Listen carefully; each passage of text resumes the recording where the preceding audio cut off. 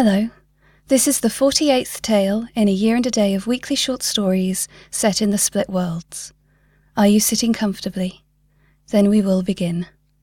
This story is called The Verdigris Set. Bath, 2011. Gary placed the last pawn on the board and sat down at the table. It was beautiful, each piece so exquisitely crafted he felt tearful. He jumped when the front door slammed, and his brother's return from work was announced by a huge belch. "Dave!" Gary rushed to the kitchen doorway. "You won't believe what happened to me today." Dave hung up his coat. "You were accosted by a group of Swedish models with only one day left in Bath and desperate for a local man to show them a good time?" "No, something much better." He ushered Dave into the kitchen and pointed at the chess set. "Remember the chess set auction I told you about?" Dave's frown told him he had forgotten. "They belong to the guy whose grass I used to cut, the one who died, remember? His daughter sold it to me before the auction." "Is it a Lord of the Rings one or something?" "What?" "Those are elves, aren't they?" "No, they're not, you pillock, they're fairies." Dave raised an eyebrow at him. "It's called the Verdigris Set. It's famous. He said in an interview that he thought it was cursed." Dave shook his head and went to the fridge. "You're making this up." "I'm not. He was a master chess player, but he only won one game on it in the last 20 years. Isn't it beautiful?" There was a hiss as Dave opened a can of beer. "You got this month's rent?" Gary looked back down at the chess set, blushing. "I had to spend it." "On that?" Dave threw a tea towel at him. "You're bloody useless, you are." "It's not like you'll lose the flat. I'll pay you back as soon as I can."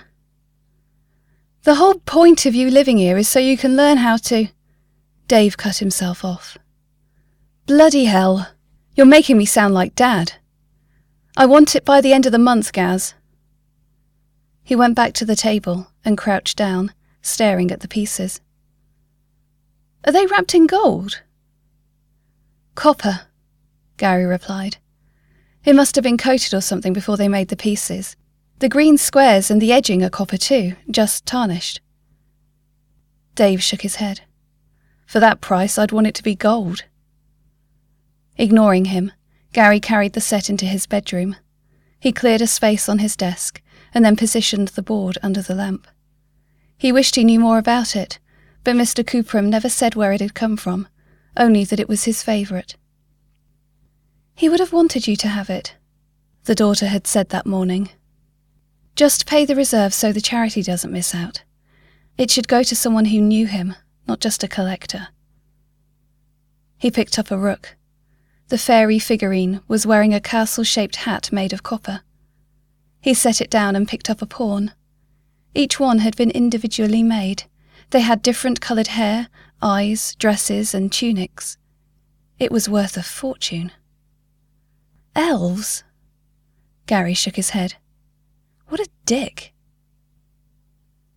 The chessboard was the first thing Gary looked at after hammering the alarm clock with his fist.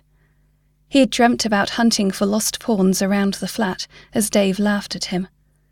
The sight of all of the pieces on the board drove away the worry that any were lost, but something was out of place. He threw off the duvet and went to the desk. The pawn he'd held the day before was out of line with the rest, 2 squares ahead of where he'd left it, as if a game had begun. He went to move it back, but thought about what old Mr. Coopram had said about the curse. His thumb and forefinger trembled above the piece, as he wondered whether to leave it there or not. "Don't be such a twat," he whispered to himself.